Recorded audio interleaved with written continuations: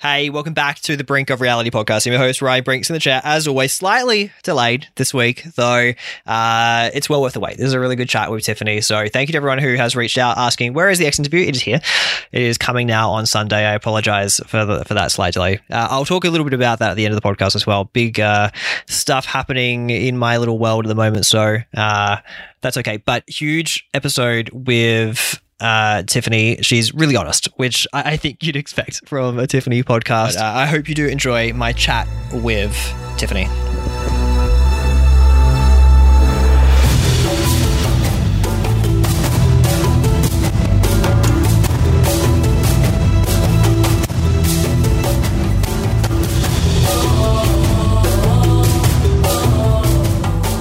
Hey Tiff, how you going?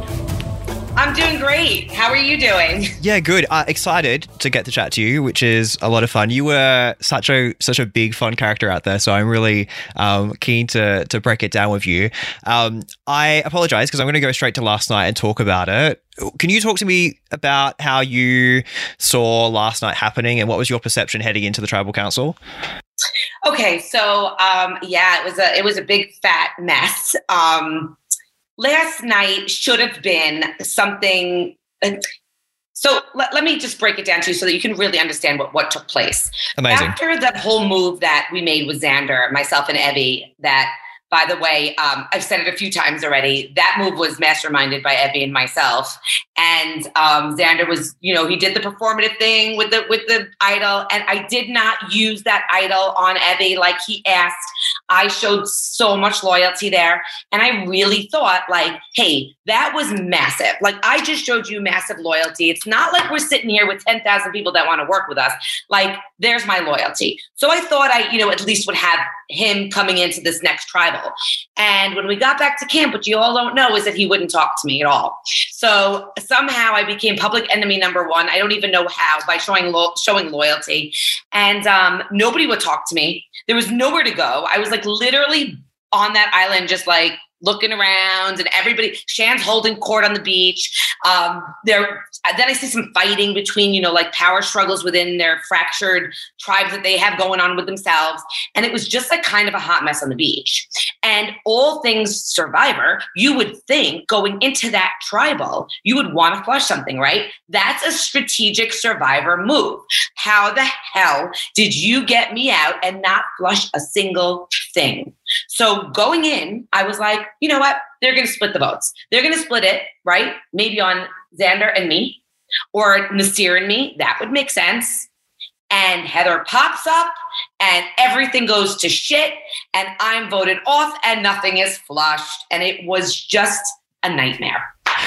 Can you talk to me a little bit about Heather? Because she kind of came out of nowhere last night. What was your relationship with her? And was she trying to save you? Is that what you felt was happening? So, yeah, listen, Heather jumps up she could not get up out of that seat fast enough. I think you could see it a little bit. Jeff does talk about it a little bit on there. Yeah. And she tells me to sit there and not move.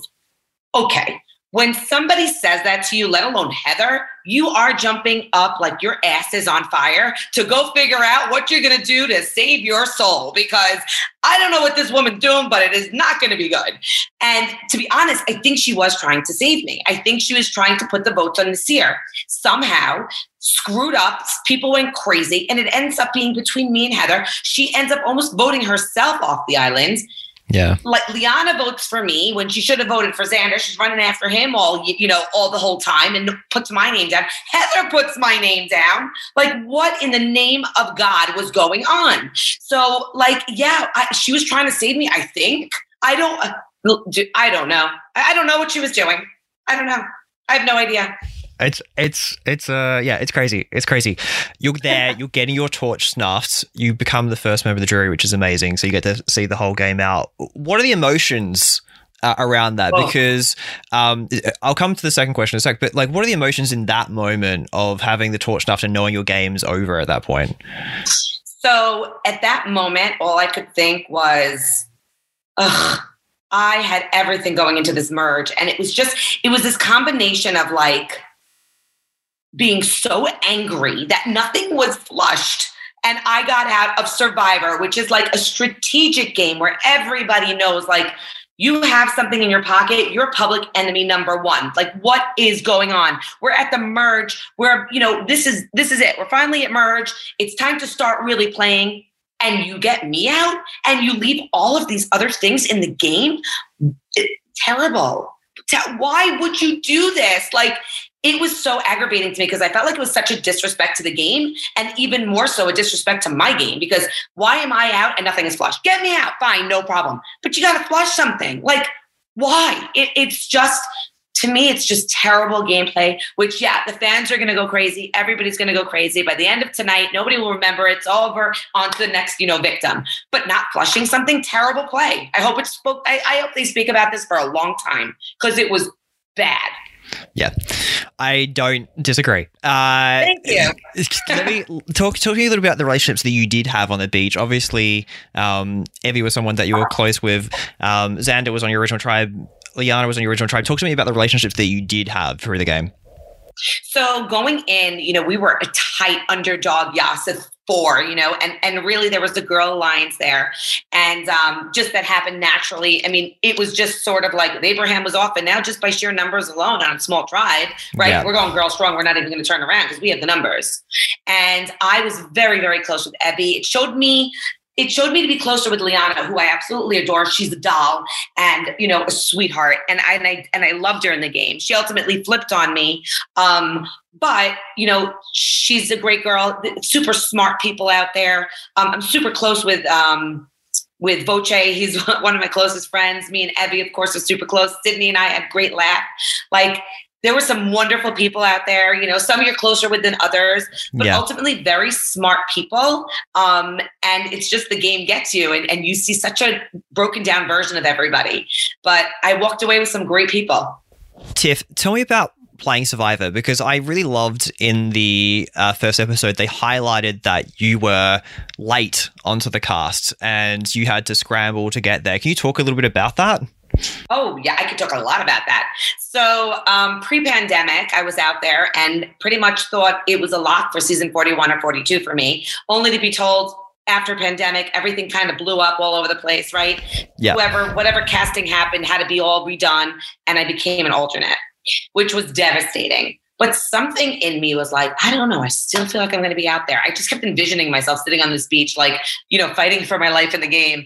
And I got a phone call with like 24 hours to get myself together, quit my job, get my kids in order, get my dog in order, get my finances in order, get the worst freaking outfits you've ever seen in your whole life from Target, and get out to LA to fly out to Fiji and play this game. So mentally, I was nowhere near where everybody else was, right? I didn't have 3 months to get my cute little outfits. Did you see me out there? Was bad. And then to be told like you're yellow and orange, which could be possibly my worst colors ever in the history of colors. And I'm just running out there with 24 hours under my belt, and it was madness. But if you know me, I thrive in chaos. So it was nothing. I would do it again tomorrow the same way. I do not care if you would have told me 10 hours. I was getting on that plane no matter what. But it was absolutely chaotic to get out there. Yeah. Yeah. Well, thank goodness they did put you on the cast, because you were an electric person on screen and definitely added a lot to the show, which is so good. So I'm really glad you did get that chance. Looking back on your time, is there a moment that you had an experience there that was either on the show or just happened on the island that wasn't shown that sits with you still today? Yeah. So the actual environment that you're in is something that you can't describe in real life to people. I wish everybody could just jump into my eyes and look out at the sky and the sunrise and the sunset, and not knowing where the water begins and ends and the sky meets the water. It's unbelievable. And then me finding those turtles, like, how can that not sit with somebody as one of the most incredible experiences to ever be lucky enough to have on Survivor, right? Let alone Survivor is phenomenal. But to come upon what I thought I hit the mother lode of like crabs. So, I was like, oh my God, we're eating for months, and I get closer and I'm like, these look like little dinosaurs. What are these? And it's like these turtles. And I'm running back and getting everybody, because by the way, I was out looking for sweet potato for 4 hours before that, starving to death. The edit looked like we were eating fish. That was not the same time frame. And I just found them, and that was outrageous. It was like nothing you would ever think you could see in your life. was great. I know. It was incredible. People would pay thousands of dollars to go to Fiji to maybe see that. So to have that experience on the show is pretty incredible. It was amazing. Survivor's a huge, amazing thing. I know it's a really big part of your experience as well. Thank you so much for playing such a big game. I really appreciate it. Thank you. And thank you for taking the time to chat to me today. I love your accent. I could speak to you for another 3 hours just if you would just say words. You don't even have to ask anything. Just say words, you know. And just keep talking. It's good. All right. That's where I'm going to actually end my chat with Tiffany. So we did say a few more words after that, but yeah. Really cool to chat to Tiff about her experience on the show, which was really fun. I think whatever you think about Tiff as a game player, she was definitely like a really entertaining person out there on the beach, which I think was much needed on this season. So thank you to CBS, Channel 9 for helping me set this one up, and for everyone who has been listening and checking out these podcasts, even if slightly delayed. It's been a big week, as I said, but yeah. So much great gameplay out there. I'm still liking the edits of Liana, especially who I feel like it's come to prominence. The whole Shan edit is so fascinating to me. I can see it from her perspective as well. She's been posting on Twitter talking about how, when men play this way, it's perceived in a powerful light. When women play this way, it's seen as like aggressive. So I don't disagree with her. I think if someone wants to go out there and play really big and play bold, then I'm all for it. And I have really enjoyed the way Shan's played this season. So that's been really good. Personal side tangent. If you don't want to listen to any other podcasts, thank you. Find me at Ryan V. Brink on Twitter. Engage in the conversation. I am going to self-indulge for a little bit on the podcast. So non-Survivor related, so feel free to click off now if you want to. I just wanted to make reference to a big thank you to people from the Survivor community who over the last week have reached out in many numbers to send their condolences my way, which has been really kind and generous. For those people who don't know, my beloved greyhound Epi passed away last Sunday night, quite suddenly and very surprisingly. Major blindside, to steal a Survivor reference. So it's probably good that we can joke at this point. It's not been a good week. It's not been fun. So very, very sad, but more sad because when I've recorded podcasts, I've been doing podcasting since 2015.